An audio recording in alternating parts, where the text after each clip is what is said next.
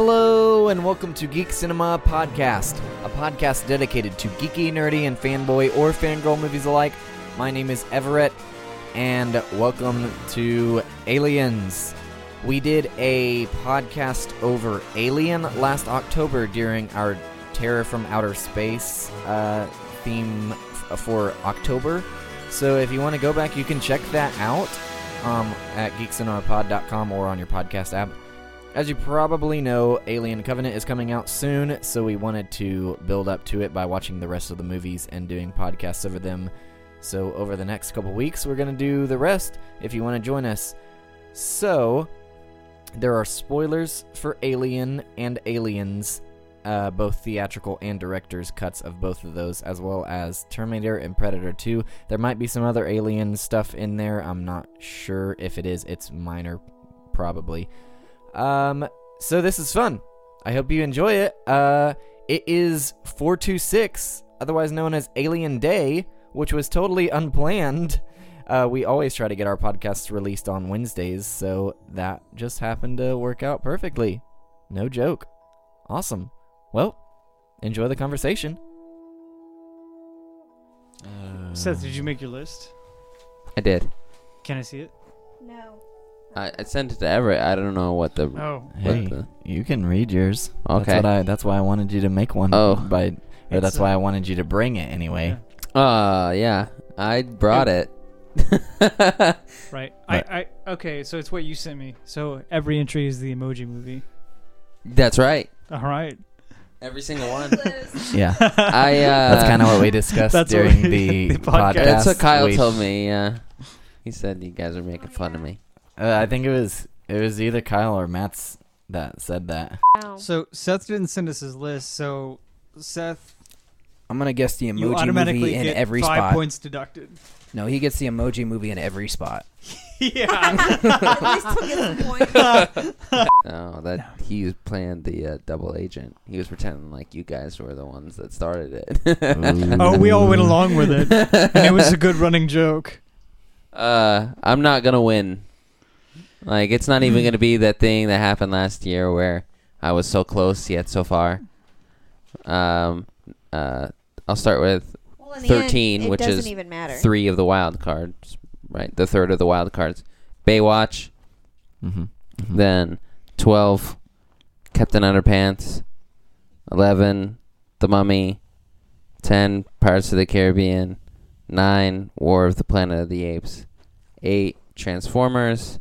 7, Dunkirk. 6, Alien Covenant. 5, All Eyes on Me. 4, Despicable Me. 3, Wonder Woman. 2, Spider-Man. And 1, Guardians. Where's your weird anime entry? Because you had one of those last year. I know. Kubo. No, my... What is All Eyes on Me? That's my that's entry. your weird one? Okay. But I all put right. it far up, too. You did. Yeah. I don't I even don't even know what that is. is. I It's haven't heard of it's a it. movie about Tupac. Oh. Oh. No one's going to go see that. I think a lot of people are going to go see it. I think actually a lot of people probably will go see it, but I don't think it's going to be a huge hit. I don't Straight know. Outta Compton will go see that. That's it. What? As many people that went to see Straight Outta Compton. Which That's was it. pretty. Actually, that was actually- reasonably I know. successful. Yeah, it did So, really well. That's why I probably was less like, you know than what? that. I'm gonna put my All right. 'Cause my it chances looks on kinda that. weird. All right. It's Tupac. Yeah, I'm over it. So, have you guys watched anything this week? You're like one of the only ones. I feel like I watched something, but I don't know for sure. You did. We watched a movie called, well, this is just a fun little thing. If you ever have time on your hands and a group of friends who just want to laugh and make fun of something, go on Netflix and watch a movie called Pup Star. It's, it was just a random thing. Me and Kendall were hanging out with friends and we watched it, and it was... like Pop Star, but meant to be a pup. It's all dogs. All right. It's made by the people who made Air Bud. Apparently, yeah. they now have a company, a production company. Yeah, they've been Uh, making like Super Buddies and all sorts of shit. It was, Yeah. but it had the guy from Deadpool, the that he was also in. Oh, yeah. What's his name? Agent Smith in Deadpool, and He was in Galaxy Galaxy Quest. Yeah, Quest. Galaxy Yeah, Quest. he was. it exploded. Yeah. Yeah, he was in it, and there's just some random names in there, but it is just the most ridiculous thing if you just want a fun time. All right. But yeah, Seth, you watch anything? We also watched Your Name. Yeah, that's what I saw. well, you can't say it first. What? Why? Because first we need the song. Hey, hey, it's time for Geek Commendation. Hey, hey, it's time for Geek Commendation.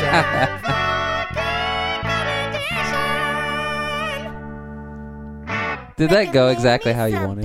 That was pretty good. Did that was go exactly how you wanted it? No, to go? I was gonna say I had a Geek Commendation first. Oh jeez. Because I haven't had a in a while.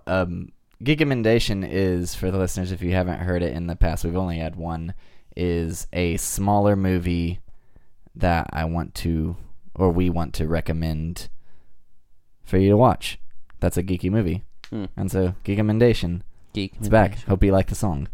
But yeah, Your Name is a Japanese movie that came out last year, and it just got released in the States. And it was fantastic. happened to be playing at our local theater, and I decided to go see it. I saw it the day before. And I win. Kindle and okay. Mhm. I paid $5 for it. That's true. I was working that night. I win. No. It was great. Anyway, yeah, it was great. It's I don't really know how to recommend it without spoiling anything. Okay. It's a It's good. fun drama Heartwarming. comedy fantasy Yeah. movie. Yep. The main storyline that it's going about I've seen before in a few movies, but they use it in a different way than I've seen. Yeah, because that's what I knew the main storyline, and that was it. Which in it's really basic, and so I was like, really, it's that good, even though it's that. And then I watched the movie and I understood, but I saw it subbed and you saw it dubbed. Oh yeah. It was amazing subbed. So there were parts that I was like, man, this would be weird. What? In English. He's got to get on that high horse a little bit. Oh yeah, no, I win. I saw it. He's on it. No, So- I Why I is that just, a win though? Like you experienced the movie in a lesser level because you chose to be stubborn. What? Lesser level? You had to read because you weren't fully focused on artwork. I've gotten and used to it. the expressions. And plus, like I like. Getting used to something doesn't mean it makes it better.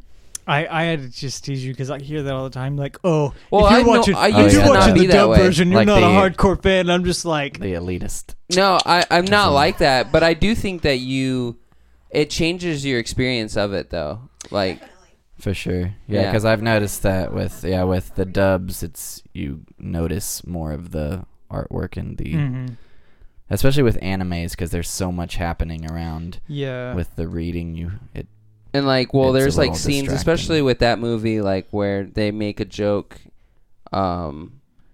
on like formalities of like he, she type of pronoun things that are only really applied to the way that Japanese people speak. So I was like, I wonder how the dub's gonna use that. But I'm excited to see it because I'll buy it, so I'll watch both versions. Right. But I honestly can't tell you like I can. a movie that I've ever watched where I feel like I feel one way strongly about like being subbed or dubbed. I've watched a few, but like I've never felt one way or the other. But then again, I'm not big on it like you are. I will tell you that I tried to watch Attack on Titan in the subbed format, and it just was so wordy. I was like, I feel like I'm like reading a fucking textbook. that's how I was at first, And- because I watched that dubbed first, and I was like, I don't think I could ever watch it subbed. After and a then long later day, on, I yeah. watched it subbed, and it's better. After a long day, I was just like, no, like I want to turn my brain off. Like, Yeah. you know what I mean? Yeah. So yeah. No, Candace you got go ahead open and her just snacks. tear it now. Let's just rip that I Band-Aid was off. trying to, but then you started talking again. So Oh wait, I have to play the song again. Bing, bing, bang, bang. Oh, that's not it. Bing, bing, bang. Smells good. Hey, it's time for geek recommendation. Hey, it's time for geek recommendation. You know, you could have just added that in after. Something, guys. Well, that's not as fun. Yeah. well, I will tell you. I will tell you what I watched this week. I watched a bunch of documentaries and like behind the scenes stuff. I've been on vacation, so like I got to break out my box sets with all the special features and like dig into stuff, which is something I love to do in my free time. Other than that, I've watched mostly like Golden Girls and Tales from the Crypt and Unsolved Mysteries. It's been a really weird vacation, but it's been nice. The one movie I did watch is one of my childhood favorites. We may do it sometime. It's definitely, I would definitely say it was a geek recommendation, but we'll talk about it maybe sometime. But it's called House, and it's from 1986. It was one of the first, like my first horror finds. Like when I go and like pick something out, I was like, okay, I've never even heard of this. I don't know what it like. It was just a picture of a house. A picture of just a house on a box and just said house. But it was a cool box because it looked like a house. Like it was a VHS box. It was shaped like a house. And I was like, okay, I'll try this. And it's one of the weirdest haunted house movies. It's kind of a comedy. It's on the level of like Killer Clowns. Like it's kind of like one of those so bad it's so good things. But the practical effect work, puppets, and things like that in it are just... Watching it on a Blu-ray disc, like, and seeing all the detail that was in those effects is just amazing. Like, it's crazy because this was such a low-budget film, but like, obviously, all the effects work was where the money went. Mm-hmm. House. Yeah, House. I've watched House. Right? Like, Doctor. I will tell you that anytime I ever mention House, that's what people are like, oh, yeah, I've seen that. I'd be like, no, you really haven't. Like, but they did 4 of them, right? Who's my favorite Doctor? They did but 1 and 2. So they've 1, which is a story about a writer who's kind of like a prototypical Stephen King kind of guy. And then you have House 2, which gets weird and is like a sci-fi film. And then you have 3, which turns into a hardcore exploitation film. And then you have 4 that connects 1 and 2 together and establishes that 3 happened at the house next door to the house. It's a really weird franchise. Let's watch the first one and then move on. Yeah. I would just watch the first. Like, honestly, just watch the first one. If you like sci-fi, the second one's a lot like Labyrinth. It feels like Labyrinth or Dark Crystal. Like, if you like those films, you'd like the second one. Well, now I want to watch the second one. So Okay. Well, that's all I got. I'm gonna for play this the week. song again. Bing, bing, bang, bang. I did it again. Oh no. Hey, it's time for geek recommendation. I gotta fix that. Hey, it's time for geek recommendation.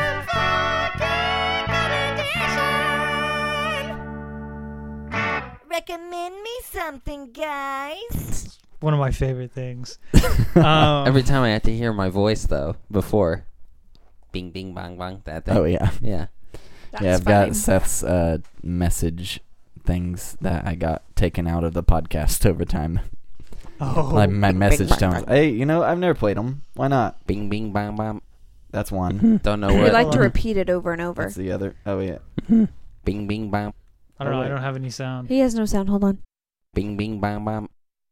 Mhm. I hope Yep. you enjoyed those.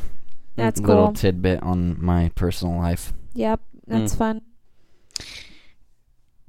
We're about to get into one of my favorite films. Oh, Oh yeah. go. We're continuing our Alien series Oh.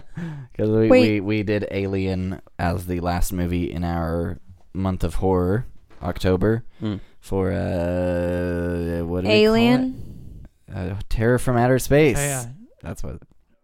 And now we're trying to build up to the new one. Isn't it Alien next Covenant. week? No, it's No. 4 weeks away. Oh, okay. So, I don't know. Had you ever seen before this past year? You hadn't seen any of these, had you? I'd seen Prometheus and apart about half of the first Alien vs. Predator, which I don't think we'll have time to do those, which lots of people don't consider them canon anyway, so...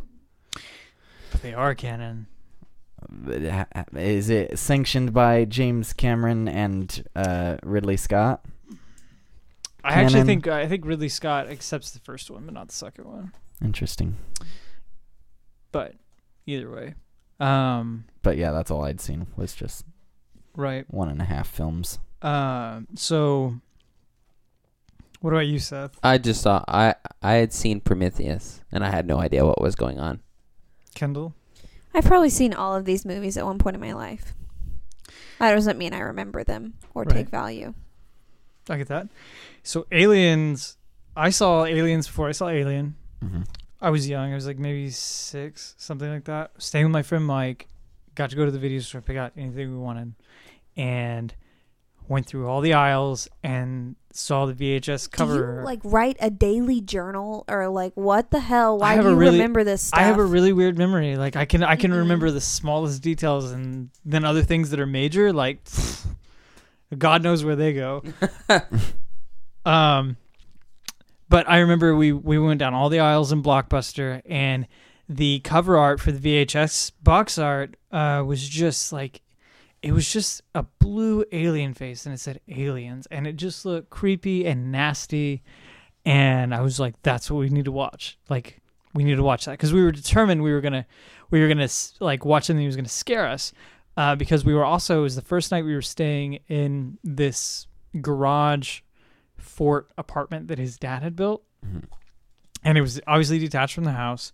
Like, it was the garage was out back, separate building, and had a glass window, so you'd sometimes like you'd catch shit flying by, and it was kind of weird anyway. And we were like, we're gonna watch a movie and just stay up all night. And Aliens is what we chose to do it with. And I will tell you, like, you don't see an alien really until about 45 minutes into this film.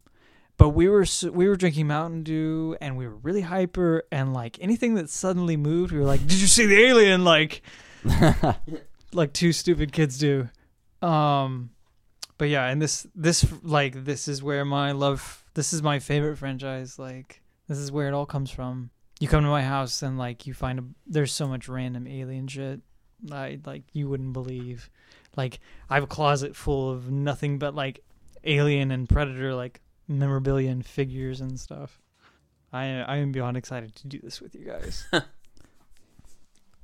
Don't get your hopes up too fast. Right. Why? Because the negative Nancy's sitting over here. Oh. Hey, you know what? That's all part of the fun. And we got to figure out. We have to talk about where we're going after this, because Far away. this was an interesting sequel, because Fox had licensed out the Alien rights to an Italian company, and they made, at the time, what was the sanctioned sequel called Alien 2 on Earth. And it was all about an alien that came back, that comes back or falls from space. It either comes back with Ripley or falls from space. I don't know. I haven't watched it. I'm saving it so we can all watch it together and experience what the fuck together. Yeah. But they had done that, and that was kind of it. And the whole reason behind that was because Ridley wanted to do a sequel, and every idea he threw at the studio, they didn't like. And then every idea the studio threw at him, he didn't like.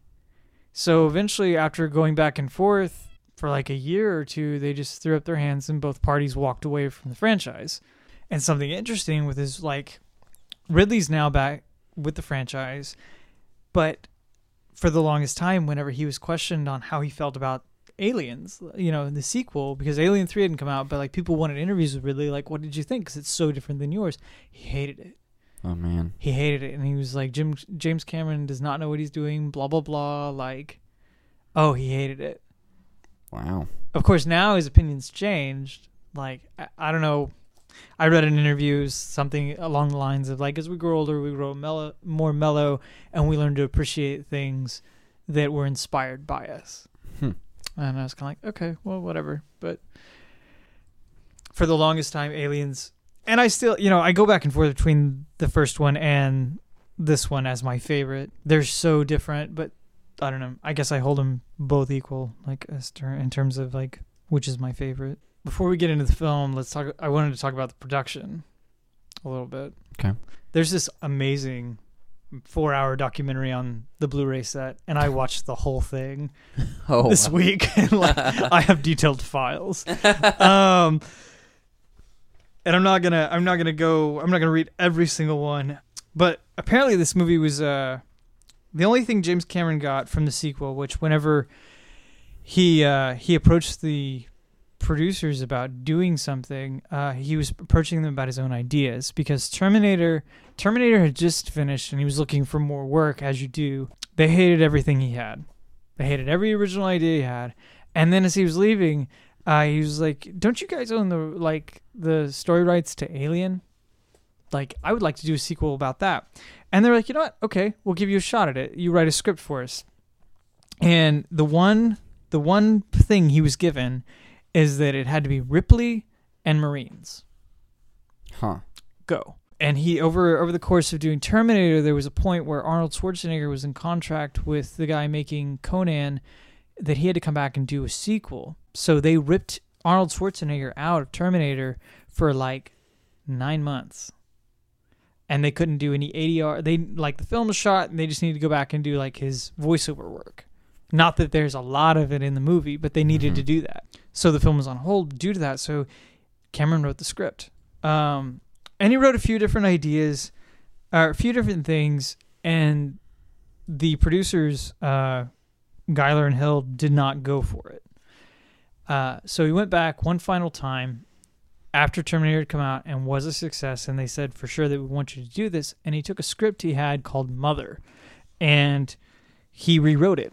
And in Mother, essentially the whole story was already there. Like, there was a Ripley character, there was a Newt character. They weren't called Ripley and Newt, but they were characters. Like, they had the motherly relationship.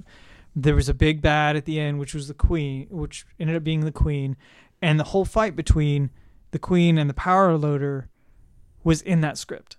It was just meant to be more of an alien kind of thing. Like, it wasn't aliens per se. You know what I mean? Interesting. So all those ideas were there, and he kind of just ripped that script apart and dropped in these characters and added some of the Marines, and bam, we have Aliens. So they gave him the green light, and when they gave him the green light, the release date was set in stone, meaning you can't break this. It has to be, you have 9 months, make this film. And the studio wanted to do it as a horror film. Even though it was Ripley Marines, they wanted a horror film. Okay. Right? Like, how can you do that?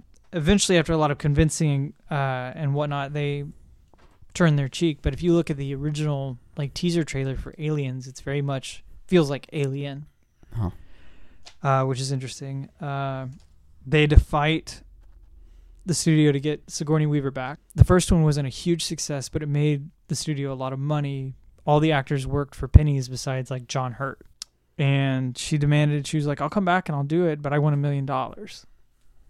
I was not even kidding. I want $1 million and I'll do it. And she wasn't a huge name at the time either. She was rising. Her star was rising. But the deal is that James Cameron, the studio laughed and told James Cameron to do a version without Ripley. And he was like, "No, either Ripley's there or I walk." You told me to write her in. Yeah, exactly. And so they approved it, and the budget went from $17.5 million up to $18.5 million to accommodate Sigourney Weaver. It's just crazy to think about that low of a number versus movies today and how good this movie looks. Right. Because those sets are immaculate. Oh man, they are immaculate. Yeah, I have notes on all the sets. It's so interesting too. Especially say the Queen puppet, right? Mm-hmm. What we see in the movie, most of when you see the full deal, whenever it's in the room with Ripley, is known as the hero puppet, which I'm sure you're familiar with that term. Somewhat. Okay, so a hero puppet is the best looking, perfect on screen. You can look at it from any angle and it looks fantastic. That is the hero puppet you see. And at the time, it was the largest puppet to date. Functional and everything, until Jurassic Park came along. It was like over 19 feet tall. Good By the time Lord. you measure like the head and everything. We had all the drama with the studio and Sigourney Weaver, and Ripley had some drama with James Cameron because she wanted her character needed to be cleaned up. Like, he wrote her essentially, I don't know if you know this, James Cameron wrote the script for Rambo 2. Okay. I don't know that. So he wrote Sigourney Weaver in this film more like Rambo than Ripley. Mm-hmm. And so she had to go back with him and like, listen, you need to make these changes here and here, because he had her almost being more like a typical Marine, Mm-hmm. like right there neck and neck with the troops, not hung back like she was in the film. She was more gung-ho to go and take care of things, but Sigourney Weaver herself was very anti-gun and still is. So she was like, I feel like Ripley should be that way too, because Ripley's an extension of me, and da-da-da-da, and had a lot of conversations, and it was a whole ordeal getting her to even fire like the pulse rifle at the end of the film or anywhere. You mentioned the sets, the exteriors, that's all models. Like, that's all like 4 foot tall model work, highly detailed model work. And funny enough, a lot of the stuff, so they were at Pinewood Studios, and whenever a set would be destroyed, they would pull out all the pieces and they would burn it in the back lot. Well, that model, all those exteriors and model work came from pieces that were burned up from other sets. Huh. Because they were trying to cut corners as much as possible. And that was one way they could do it. They were like, we'll just rip pieces here and there. And like,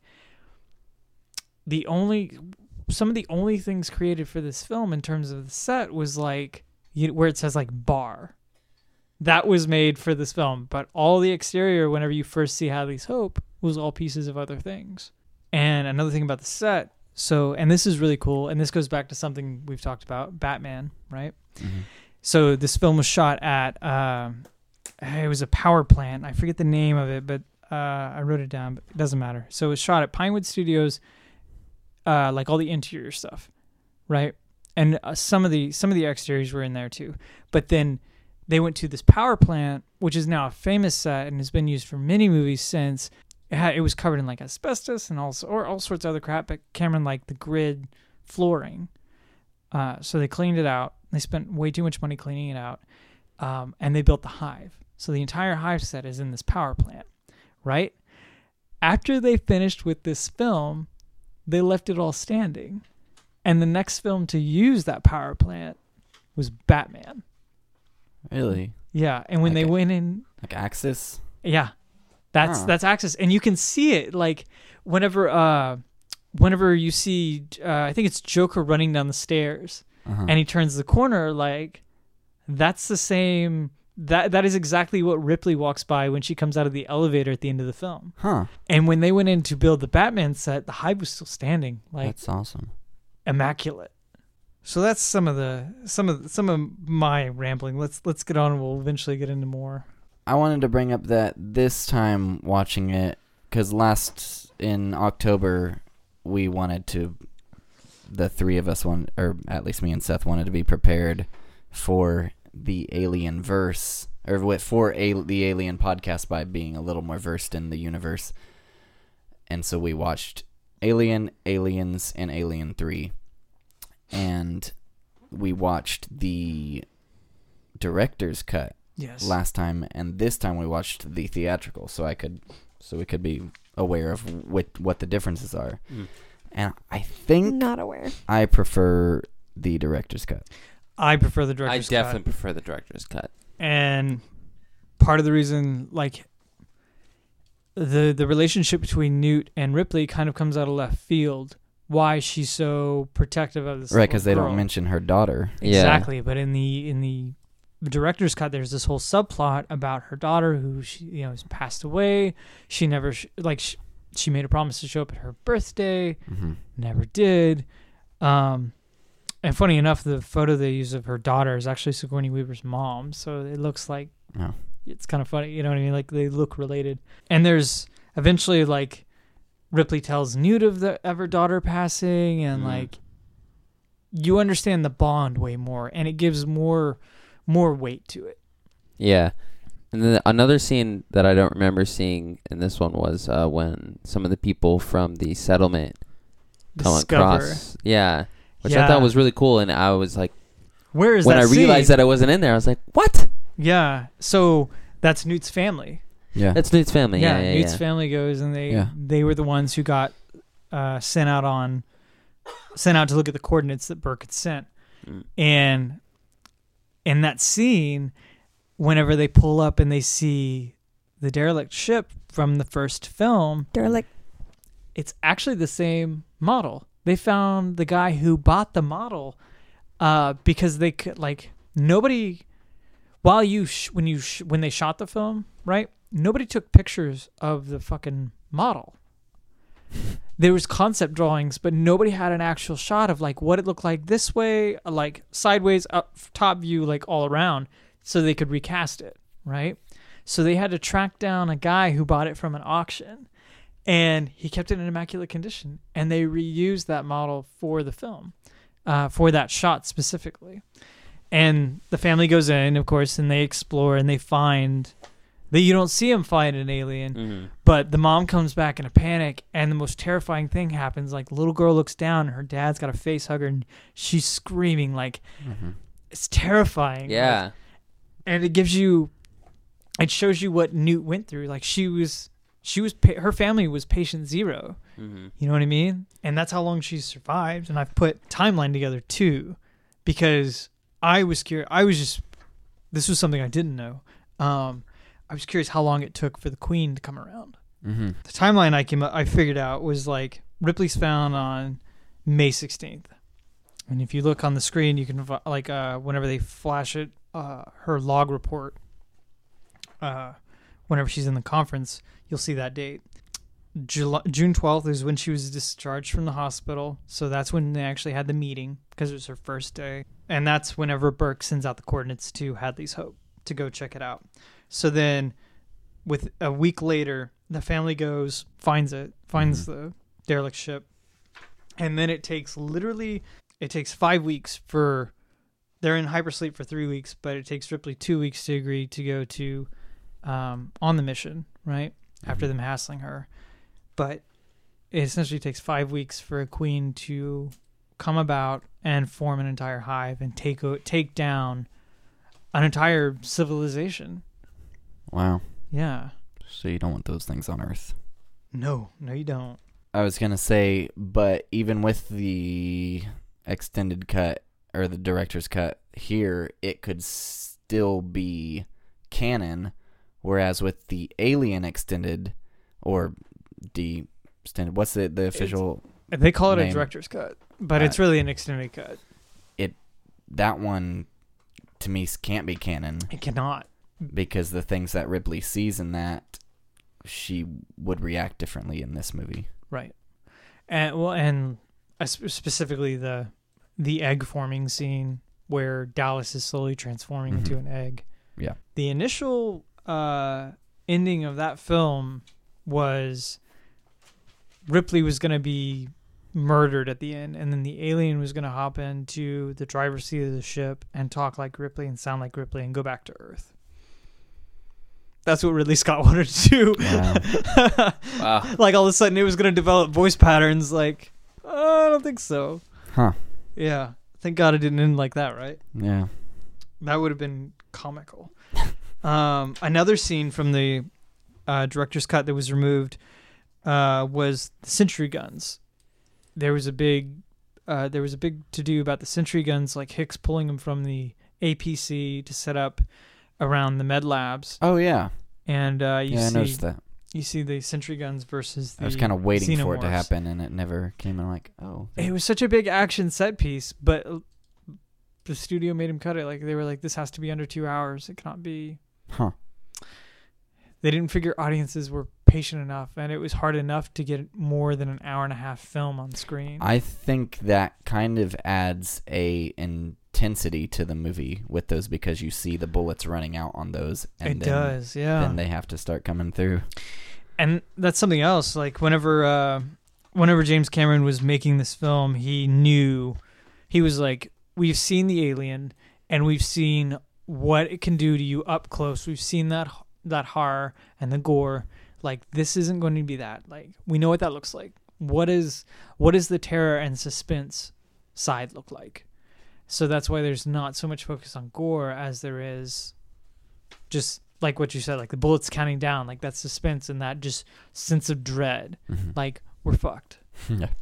I'm sure you guys noticed that the xenomorphs were okay. So actually, this film calls them xenomorphs, right? Mm-hmm. And it's the first time it's ever happened in the films, anyway. And people were baffled by that term, but that's actually that's a real legit term for just something that's alien to you. But we see a different breed or different design of xenomorph. Yeah, they had like a ribbed head rather than the shiny, smooth one. Right. So the deal is with that is that aliens, depending on their location and proximity to the queen, evolve in different ways. These are more rigid. There's two reasons for this, but the story reason is that they are more rigid due to being like the first and last line of defense for the queen. They have to be tougher. They have to be stronger. So they're more rigid and tough all around. The behind the scenes version of that is that the original alien suit was so fragile that whenever the effects team recreated it, like James Cameron was like, okay, like I want you to run into that wall. I want you, like talking to the guy wearing the suit, I want you to run into that wall and I want to see what happens. Because this isn't going to be a ballet.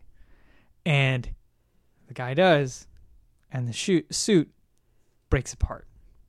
And he's like, okay, get rid of the dome because that had a huge crack in it. And he's like, we need this more durable. Like, it needs to be a different kind of rubber or something. And they're like, well, how do we make it, like, how do we make it sleek and more durable? Because, like, that's kind of, at the time, they couldn't figure out how. So he was like, make it more rigid. Do your own thing with it. Like, take the dome off, make it look meaner. And so they did. And now we have the warrior breed of the aliens. And speaking of design, this is one of the only films that has an alien design that wasn't done by H.R. Giger. And that's the Queen. James Cameron came up with that himself. The whole look of the Queen. Yeah. Pretty impressive considering like it blends in so well and like has become kind of like very much an iconic image for the franchise and everything. Something about the aliens themselves and the suits. While they all looked fantastic, there was actually only really 6 full alien costumes. And you see all 6 of them whenever they're crawling on the ceiling, right? That's the only time you see all 6 of them. What they would do, and you can't pick it out because like he knew how to shoot these things. It was incredible, like some of the stuff he pulled off. But they made about a dozen black spandex suits with just like pieces of the ribbed alien on them. Like one of the guys would put on the head, and then it would have random rigid pieces on it to catch highlights. And whenever, specifically, like if you look, whenever Ripley's in the hive at the end of the film, she's coming towards the Queen, and you see that one come out of the smoke. Well, that's one of the spandex suits, but you can't tell it. Like, it looks fantastic as it is. They were also made so that the dancers they hired to perform as the aliens could jump, like as if they were crawling on the walls and jumping like from the wall into that elevator whenever Hicks and Ripley are in it. So there's a lot of trickery going on in this film. Yeah, and not only that, I was interested. One of the earlier parts is actually earliest part when she's in the escape pod, and I was thinking they would have had to watch that movie unless Fox just had this thing lying around. No, they would have had to watch that movie and recreate all these little teensy bits that I'm seeing after just watching Alien the night before. And they did, and they even got the gun at the bottom of the door. Her spear gun that she shot. Yeah, you pointed at that. Yeah, I pointed out to Seth. Yeah. They even got that little detail. Wow. Yeah. He was Cameron's a great director because he's very He's very OCD. Like, he has a vision, and like, he spent 2 weeks trying to find the perfect sound for the pulse rifle. He wasn't happy with the like choice of screws on the power loader, and made them redesign part of the power loader just because of the screws. Whoa. Yeah, like, this guy is crazy hyper detailed, and he pushes his crew. Like, he wants perfection. And one of the big issues that existed on this film was that James Cameron is an American. Gail Hurd was his wife, and she was the producer on this film with him. And nobody took her seriously. Like, oh, you're just the wife. You're just getting, you know what I mean? Like, you're just getting a producer credit just because. But really, she did a fantastic job, and was often the I guess, what is the word I'm looking for? The mediator between James Cameron and the British crew, because the British crew had a lot of, they essentially took tea time. They took tea time every 2 to 3 hours, and no matter what you were doing, whenever the tea time cart rolled in, because it was at Pinewood Studios, and Pinewood would provide them with tea and all that. Whenever it rolled in, like, even if they were in the middle of shooting a scene, the crew would stop. Good God. Oh man, he got so mad. He and there's part of it, like, if you watch this documentary, you can see part of it where he starts to blow up at the crew. Like, are you fucking kidding me? Like, it was one of the really more dramatic scenes in the med lab whenever Ripley and Newt are in there, and they're dealing with the face huggers. Super dramatic. There's rain pouring, and the crew just gets up and rushes for the tea cart. And he about lost his shit. Wow. That would have been me. He's very... Rushing to the tea. Intense. Yeah, and I mean, like, and there was he fired the initial director of photography, because the director of photography wanted to shoot it and light it like a movie. But James Cameron didn't want that. He wanted it to look like all the light in the film, specifically the hive, was all coming from the shoulder lamps of the Marines. And the guy was like, I'm not doing that. Like, that doesn't work. You're not going to be able to capture that on film. It's going to look like total trash and blah, blah, blah. And Cameron was like, see ya. Like, goodbye. He knows what he wants. He does I guess know. There's a reason he has the 2 highest grossing movies of all time. Yeah. But the crew saw him. Not only that, like, as soon as the crew were hired and came onto this and learned actually what they were making, because they didn't know. A lot of times back in the studio, they were back in those days, the studio was just like they would just hire a random crew or find the best crew, hire them, wouldn't tell them the project, be like, okay, this is what you're building, this is what you're doing. And when they found out it was Aliens, they were like, who's the director? And when they found out it wasn't Ridley Scott, they were like, this guy's going to ruin it. Like, we don't trust him. He's young and dumb, blah, blah, blah. And Terminator just came out, and James Cameron did everything but essentially go up and put a gun to somebody's head and say, come watch my movie. Because he would try to show them the Terminator, say, hey, like, take me seriously. I know what I'm doing. And they wouldn't budge. They just thought he was a stupid kid. Wow. There was just all kinds of clashes with the crew, even the cast. Like, there was you wouldn't think there'd be a language barrier between, like, British English and American English, but there is. And for instance, one of the crew members referred to the actors as artistes, and Lance Henriksen turned to him and said, if you say that one more time, I'm gonna knock your fucking teeth out. What? Because they thought he was being made fun of, and eventually, like, you know, they learn a little bit. It's like, okay, like, no, that's just what we call you, and things kind of calmed down. But there was a lot of, this was a really, like, this set was ready to just blow at any time. Like, it was very very intense. So yeah, and it's amazing, and especially what's the most amazing part about this movie is the music, because the composer was supposed to have 8 weeks to do the music, right? That got cut down to 6 weeks, and they're like, they flew him over. His name's James Horner. They flew him over so he could be close to production, and James Cameron, of course, wanted to analyze everything he was doing. Yeah. And they cut his time down to 3 weeks. Oh my God. And it got to the point to where they were that final music cue, which is like the most iconic piece of music from the Alien films. Like with the it sounds like steel clanging, and you know what I'm talking about. And just that kind of like hero finale music. It got to the point where that was literally written the night before the film had to be turned in to be pressed onto actual like reels to be sent out to theaters. Wow. Yeah. And Jeez. they were like Cameron was like, if you don't do it, like if you can't handle this, we'll get somebody that will. And the composer was just like, do it. I would love to learn from that guy. Like, find him, please. And like eventually James Cameron stormed off one way, the composer stormed off another way, and things kind of calmed down. And he brought him back for Titanic. He did, but it took a long time because that guy, the composer, was going to do another one of Cameron's films. I don't remember what it was, maybe True Lies or something. But he was going to do another one of Cameron's films, but he turned him down. The composer turned Cameron down. He's like, no, you're a fucking asshole. Why would I want to work with you again? I learned my lesson.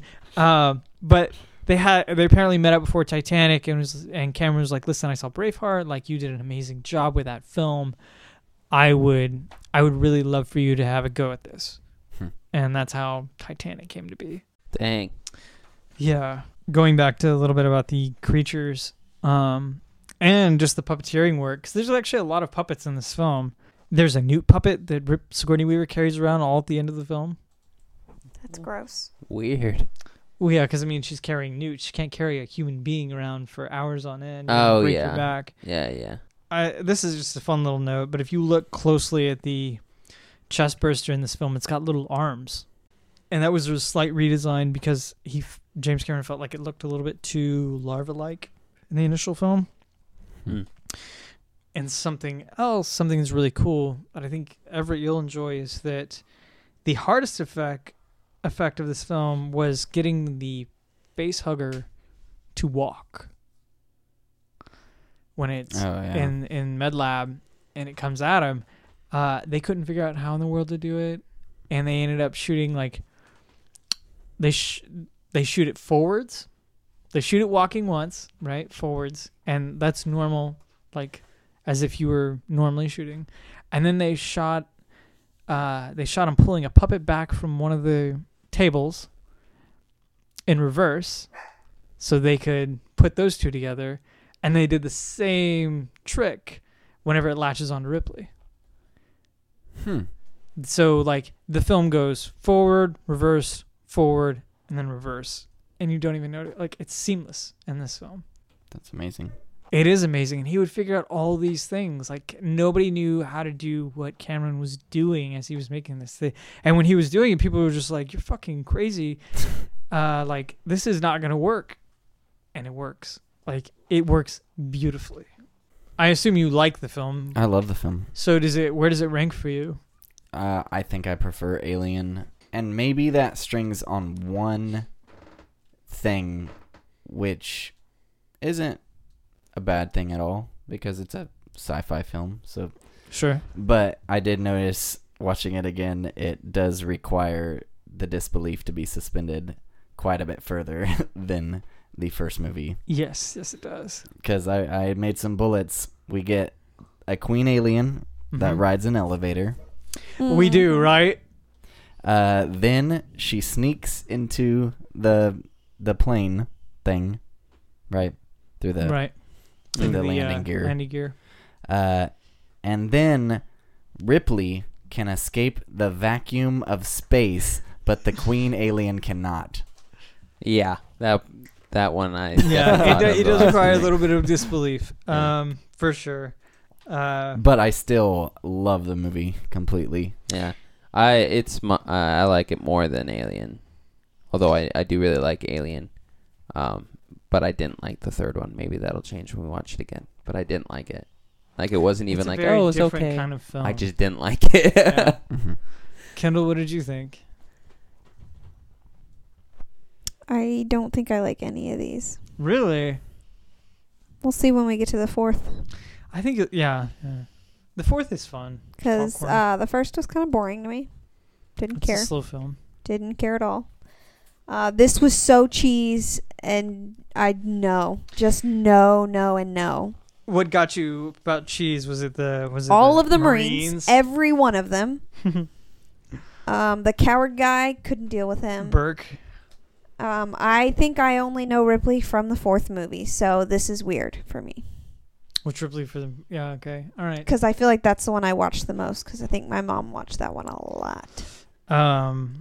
Speaking of Burke, so you had all these Marines, right? Mm-hmm. And I'd like to go through the Marines with you guys, just see what you thought about them, or if any stood out.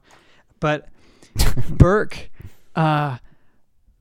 was often mistaken for a crew member, and they'd be like, "Dude, you're in the fucking shot," because funny. he was in normal clothes. Yeah. He's wearing that vest. Yeah, like I mean, he looks like he's going out fishing. He does. Yes, he does.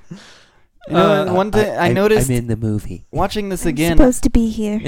I noticed that he keeps calling her kiddo, and I'm like, she's decades older than you, dude. She's Yep. 100 years old. Yeah. Like, Yeah. I liked Stop it. it. I thought it was funny. yeah. Did anybody else expect Bishop to go rogue over Burke? First time through? I Can don't you remember. Okay. Because it's back in October. I didn't think Bishop was going to. I don't think I'd expect it to happen again. at Yeah. least. Bishop's one of my favorite parts of this movie. I really like that. Yeah. I feel like I've seen it in You've seen him in stuff. a lot of things. Yeah, but no, Lance Henriksen. he's a great. That Yeah. just hit that performance alone was really, really great. They had the hardest time figuring out how to introduce Bishop. Wasn't his introduction different in the directors too? Mm-mm. I felt like, It was still the knife. well, in the directors, I don't remember seeing him coming out of the sleeper cells with them, Mm-hmm. and I did see him in this one doing that. You might be right about that. Yeah, he might I not think be he's shown. already awake in the directors, and I think it seemed like it was they were trying to surprise you again with him Yeah. in this one, whereas James Cameron didn't want to do that. Which those pods, right? I mean, the first ones are hydraulic and cost thousands of dollars to make. Mm-hmm. These were on strings. They just had people in the Raptors pulling strings up at the same time, right? And not only that, there's a mirror at the end to make it look like there's 12 pods instead of 6, but there's actually only 6 sitting there. And if you look Huh. closely, you can see it. That's amazing. Like, I always look and I try and figure it out, and like, whenever we watched it this past time is one of the few times I was like, okay, like your TV's big enough that I can figure it out.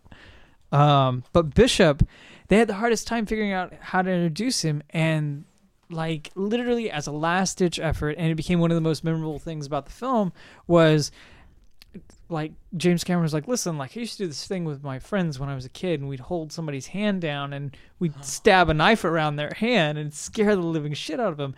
And he's like, that's how we're going to introduce your character. And it was just kind of a throwaway thing. But now it's like one of those, yeah. And Lance Henriksen, he bought like a dozen different knives. He over-prepared for this movie. He bought like a dozen different knives. He's like, which one do you want to use? Like, I've practiced with them all. Because as it gets going, granted, they speed up the film to 36 frames per second whenever it starts going really fast. But Lance Henriksen could do it incredibly fast because he would spend weeks trying, and like they had to put makeup on his hands because he had stab marks. Oh my god! Right? But he over prepared, and he did this before he was going to be the Terminator. I don't know if you guys know that. Mm-hmm. Before they found Arnold. Wow. He would have been better. I don't know. I don't think so. Not for what. Yeah. Anyway, that's a whole different discussion. But so he got into contact making, I guess you could say, because he came in with the red eyes, and that was where James Cameron got the idea for the Terminator to have the red eye, the single red eye, like at the end of the film. And in this film, he's like, I can reuse that idea. And he came up with this idea for Bishop to have 2 pupils, like in one eye. And it looked like he had 8s in his eye. It looked really fucking silly and kind of unsettling, creepy. And they're like, "Lo, like, take those fucking things out. Take those fucking things out now." But yeah, he's one of my favorite parts about this movie. And that actor stuck with me for a long time. And I know I was talking about House earlier. Well, he's the star of House 3. And it was one of the only films that he did between Aliens and Alien 3 was House 3. And yeah. Funny enough. So we got all the Marines, right? And I mean, like, we got like Sergeant Apone, who's the guy, loud guy in charge, and I could rattle off every one of his lines The because cigar. yeah, he He munches wakes up with the he cigar. wakes up with his cigar That and he part munches was it down like hilarious. yeah. I thought it was pretty cool. And then we have Frost, who you don't really get to know, but we have Pharaoh, who was the dropship pilot, Oh yeah. who looked like Lady Gaga. That's Yeah, Lady that's exactly Gaga. what That's Kendall not who said. that is. Yeah, That is Lady Gaga. Kendall was like, "That's Lady Gaga," and like I was Don't like, lie to "Holy-" me, guys. I know that's her. It looked like her. You had some you didn't really get to know, like Dietrich, who is apparently still alive, and Spunkmeyer. But like the ones that really stand out, obviously, are Hicks, Hudson, and Vasquez. Which Vasquez was originally written as a guy, That's funny. and But then not funny. they cast. I don't know her name, but you probably got it in front of you. Yeah, Jeanette Goldstein. Yeah. Goldstein. As Vasquez, because she initially came in to do the dropship pilot, but they felt she was too tough to do it. So like reach for this role, and bam, Vasquez became A girl.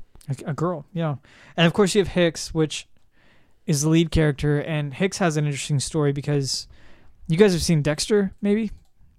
No. No. Well, there's an actor, and I can't tell you any. I mean, like he was in Mortal Kombat Annihilation, but I can't tell you really anything else that he's been in. But his name was James Remar, and he was actually Hicks for 2 weeks. They shot 2 weeks worth of film, and they had to go back. And he had a really bad. He was dealing with drugs and alcohol addiction and fighting that, and they fired him because like he couldn't get his shit together. Mm. And they called Michael Biehn and was like, "Hey, is your passport order?" And he's like, "Yeah, why?" And he's like, "We're gonna fly you to London, and you're gonna play Hicks." And he's like, "Okay, like whatever." And he had just worked with, Cameron on Terminator, because he's Reese in the original Terminator film, and that's something else. It's interesting, right? So like, the guy who plays Hudson was also in Terminator.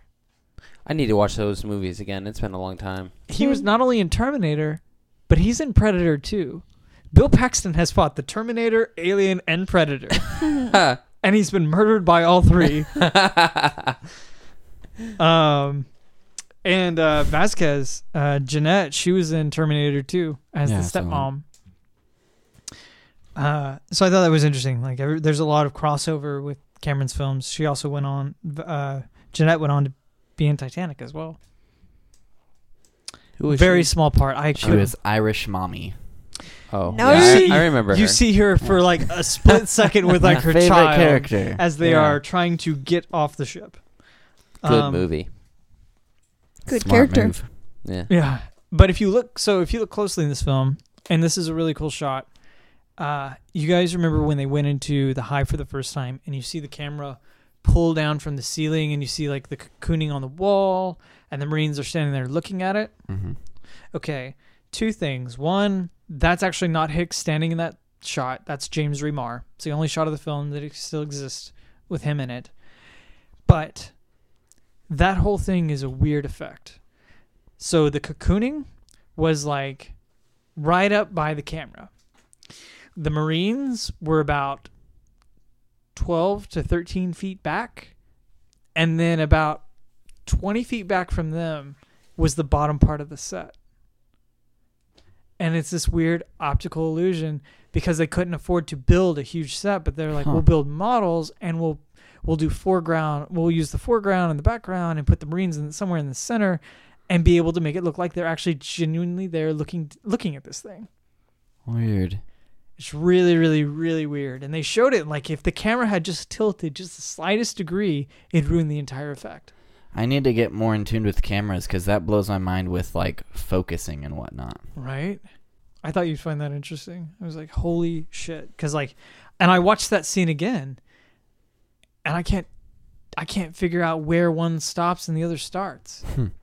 It's perfect. Do I have any other notes? Carrie Henn, the girl who played Newt, right? Mm-hmm. Adorable. She was adorable, and she Favorite character. You're allowed. she's kind of like the little girl in Logan. If she hadn't have been on point, the movie would not have worked. Mm-hmm. Same with Nice Guys. Yeah.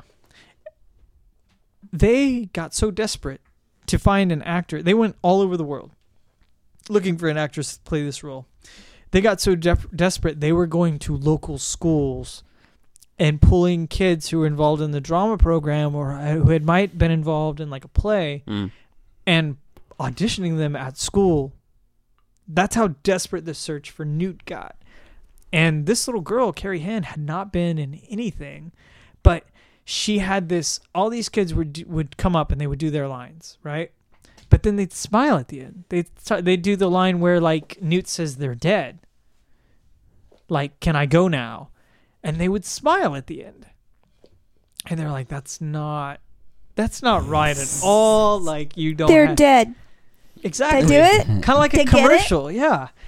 I got it right. But Carrie Henn didn't do that, and they felt like there was a certain level of darkness to her that would be perfect for this role. That girl went on to She didn't do a anything. serial killer. She didn't do anything? She didn't do anything after this. That's weird. Yeah, because she does. She does. She portrays the. I mean, she kind of has PTSD in a way. This whole film is kind of about like Ripley's Yeah, we get that views. with Ripley. Yeah. Which we get a lot of change with Ripley because, I mean, I guess because of James's writing her as a hard-ass character. Right. But we also get that sense a lot in it with the PTSD. Yeah. Well, and part of that comes from this was meant to be, and if you know and you look at it, it's very obvious. This was meant to be a commentary on the Vietnam War. Oh, okay. Here we are. We are Americans, and we are the ultimate badass, and we are going to go in with all of our high-tech shit, and we're going to kill you all. Actually, no, we're not, because we don't know what we're doing, and we're severely underprepared. But the Marines were a commentary on that, and then Ripley was the commentary on like what happens to these people when they come back from war, and they have PTSD. Yeah, I think I liked Deep. some of them. I felt, and maybe I'm getting my memory mixed up, but I feel like Hudson was more redeemable in the director's cut. He was. There was a few more extra scenes with him. Actually, he's. I actually have it written down. Hudson was the first to kind of figure out that there had to be a queen. It wasn't Bishop in the original, Okay. or it wasn't Bishop like it was in this. Yeah. Okay. Yeah, because I remember watching it the first time and thinking, okay, this guy's annoying. And Yeah. Bill Paxton does great. He was a fantastic actor. Yeah. Especially for this. He was perfect. That was like I could not agree more.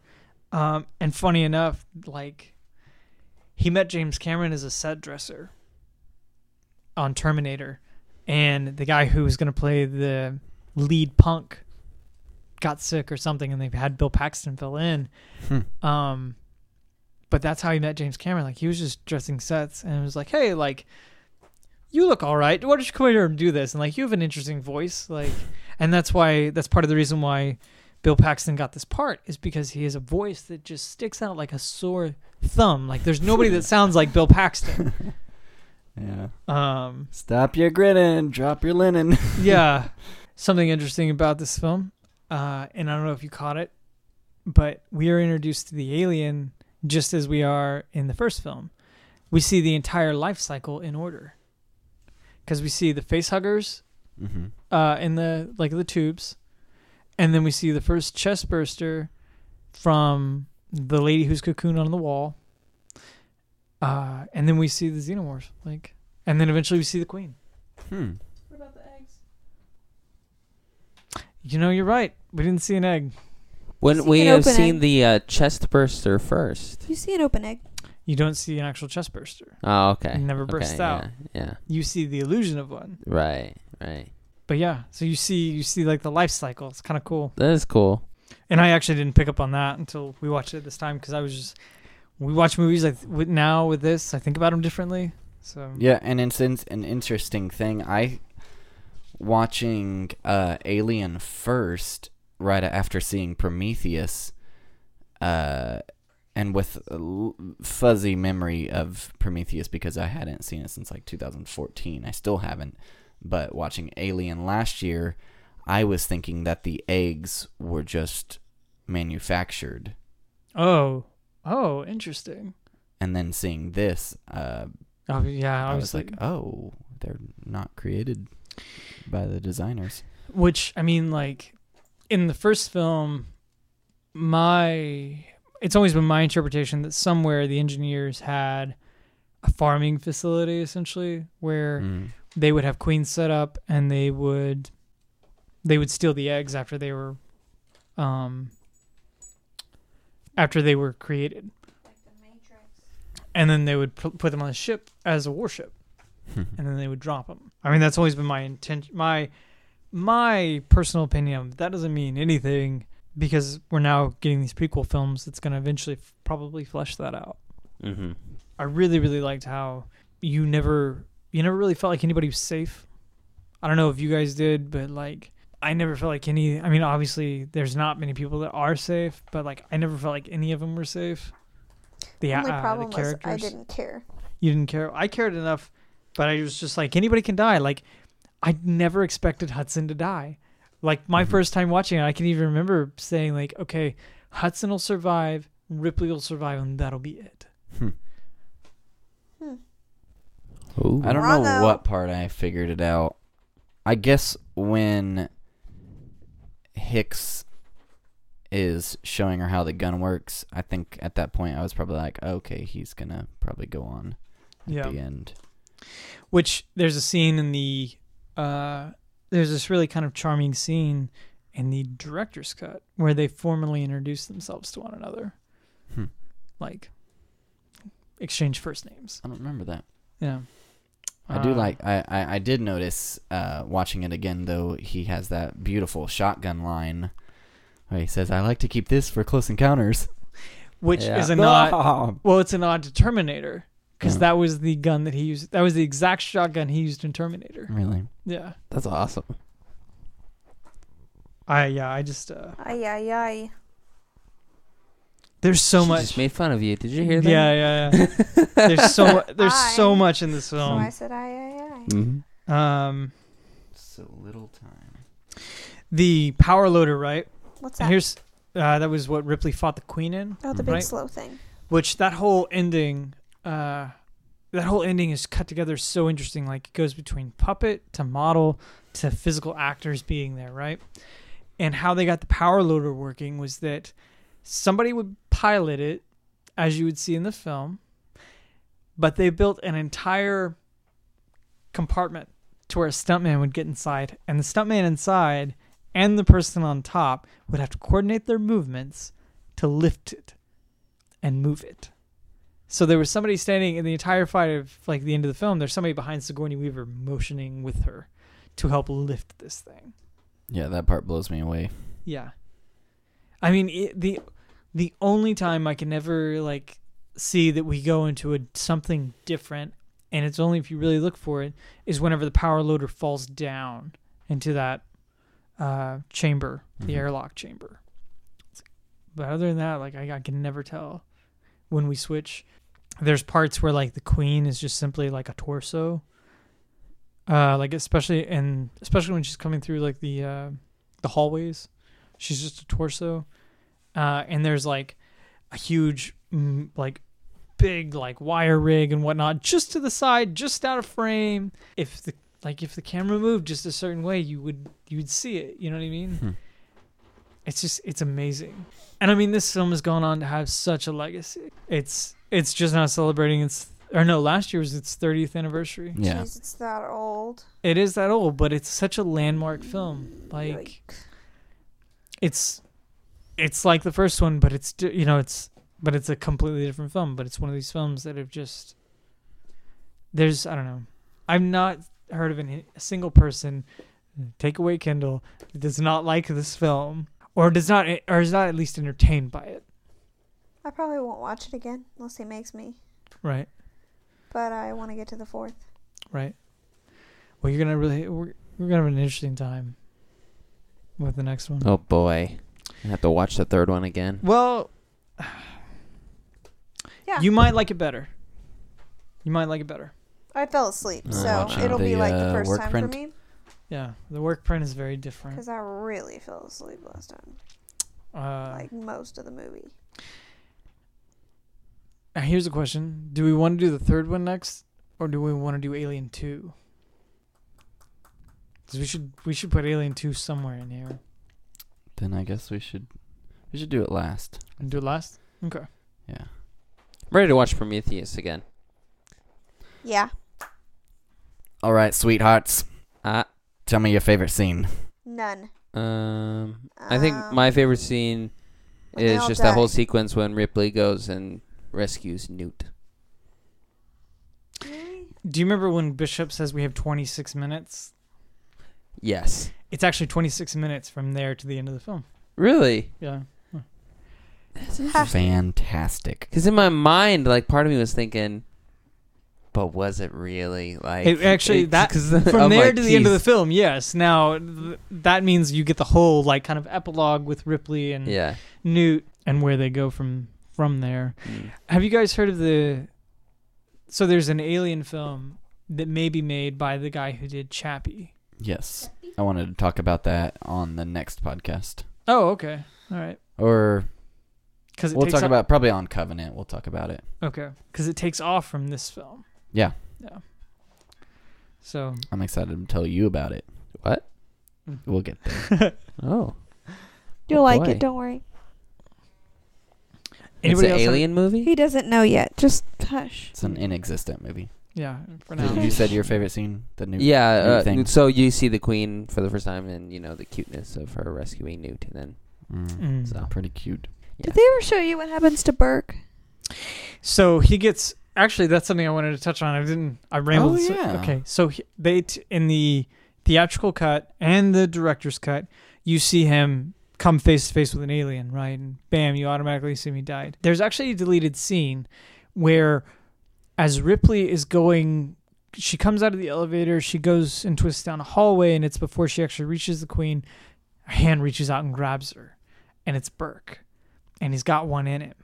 He's already been face hugged, and he's got one in him. He's like, "Help me!" Da da da. And she gives him a grenade, and she like says something like, "Figure it out," and walks off. That's They awesome. Damn. They didn't do that for two reasons. One, because it doesn't make sense for a face hugger to be on and off him so quick. Mhm.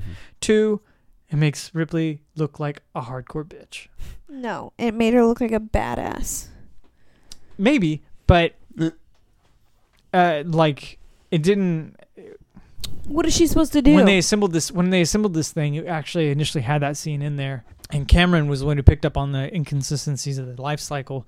But somebody like one of the Sigourney Weaver, and I think it was maybe Michael Biehn, the guy who played Hicks, came up and was like, "That's almost a little too harsh. Like, No. feel like that's out of character for Ripley." Yeah, yeah. Which for this version of Ripley, yes. Next week's version of Ripley, no. Like, There you go. I feel like I will like her the more you watch it, but I don't really care for her in the beginning. I love Sigourney Weaver. I do too, but I prefer a hard ass. Yeah, I get that. I have way too many favorite scenes in this movie. Bitches.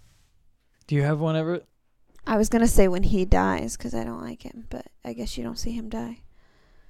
No. Just kind of assume. When I everyone like- else dies, ha ha ha! Ah. Death everywhere. I like the scene where they where Bishop and Ripley have their nice moment. How about when She's he's like- ripped apart? Not so bad for a robot. Oh, yeah. Or yeah, he says not so bad for a human. human. Yeah, Yeah. I like that. A human. Yeah. Interesting about the androids is that they can't. There was a scene with Shake hands. Bishop encountering a xenomorph as he crawls down that tunnel, and it would like jump. It In the scene, it's described. It's never been seen, but jumps like right in front of him, and Bishop just stands still, doesn't react to it, and the alien gets bored and walks away Because it's not human. because it's not human. I was wondering about that watching this. Yeah, Because he I never was like, encounters I wonder one. if one came up there, if it would do anything. it doesn't. Yeah, or it if doesn't. they can React, sense. it doesn't react to. They can sense what they're facing, and it doesn't react to androids. So androids are its weakness. So all you have to do is send in an army of androids.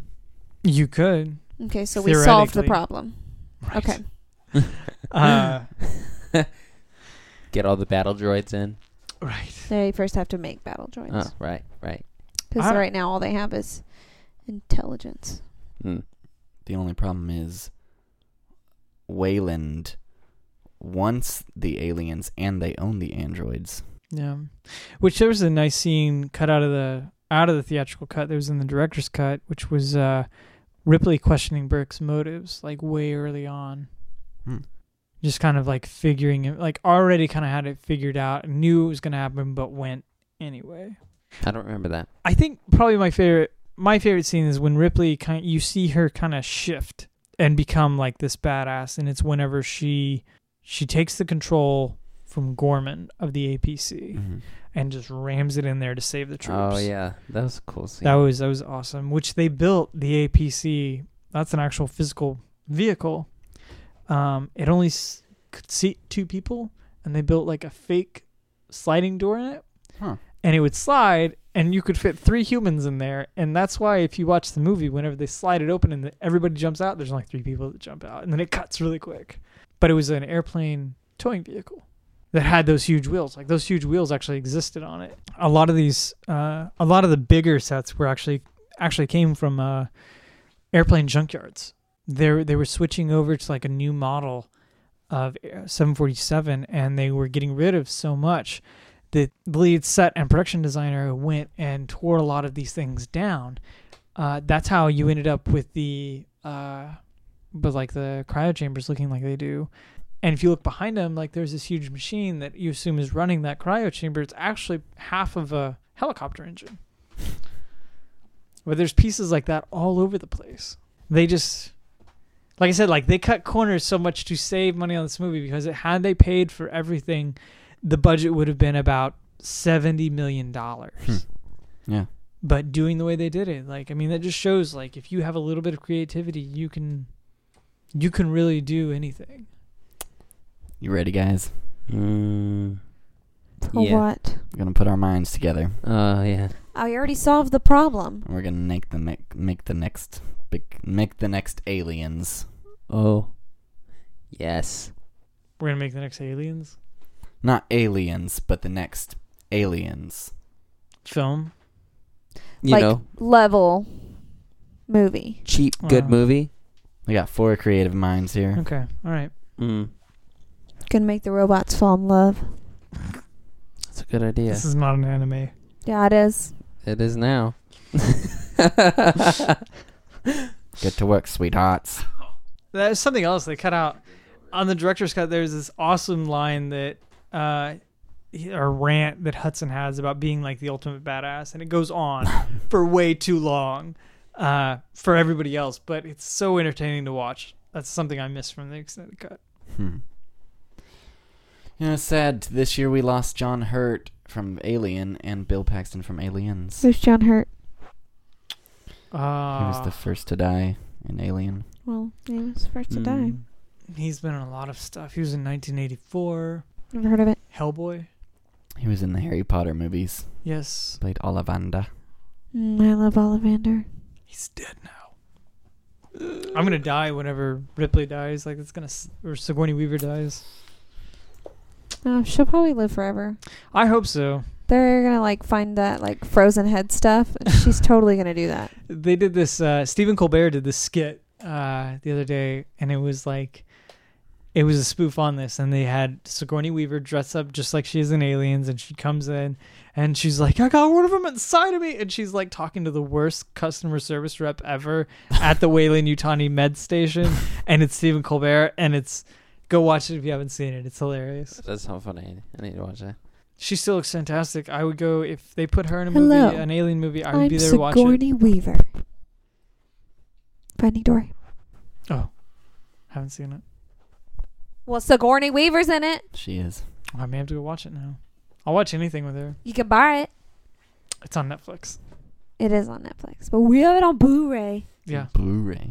I'm gonna have that on Blu-ray tomorrow. What's that? La La Land. Oh. I was like, what are you pointing at? That's a calendar with Marvel characters. Yeah, Mhm. that. That. I'm gonna have that. We're gonna have that on Blu-ray. Blu-ray. On Blu-ray. On Blu-ray. I took some pictures and Yeah. put them into a nice little video for Slideshow. him. Put it on a Blu-ray. You definitely ruined me with Blu-rays, though. You're welcome. I'm sorry. I'll never be able to watch a DVD I again. just want you to experience movies the way movies should be experienced. The only thing with Blu-ray is that sometimes they take these movies, these 80s trash films, Yeah. and they clean them up so pristine. It's like, it looks too perfect, I shouldn't and there's see too that. many wires showing. Like, there's I the don't full watch store. too many movies like that, though. You I do. might. I do. don't. I can't deal with You it. might? I was really worried. Might? I was really worried Why? that. I thought you were talking about Matt. He might. Matt. I was like, I pointed might? at Hey everybody, thanks once again for listening to Geek Cinema Podcast. I hope you liked it. If you did, subscribe to us on iTunes or your podcast app. And join us next week for Alien 3. We'll have a good time and talk about it and whatnot. What else? Social media. Check us out online. We're pretty easy to find. Facebook.com/GeekCinemaPod, Twitter.com/GeekCinemaPod, and on Instagram at GeekCinema. And we have a website, GeekCinemaPod.com. You can come say hello. And we'll see you guys next week. Bada bing, bada boom. Woo!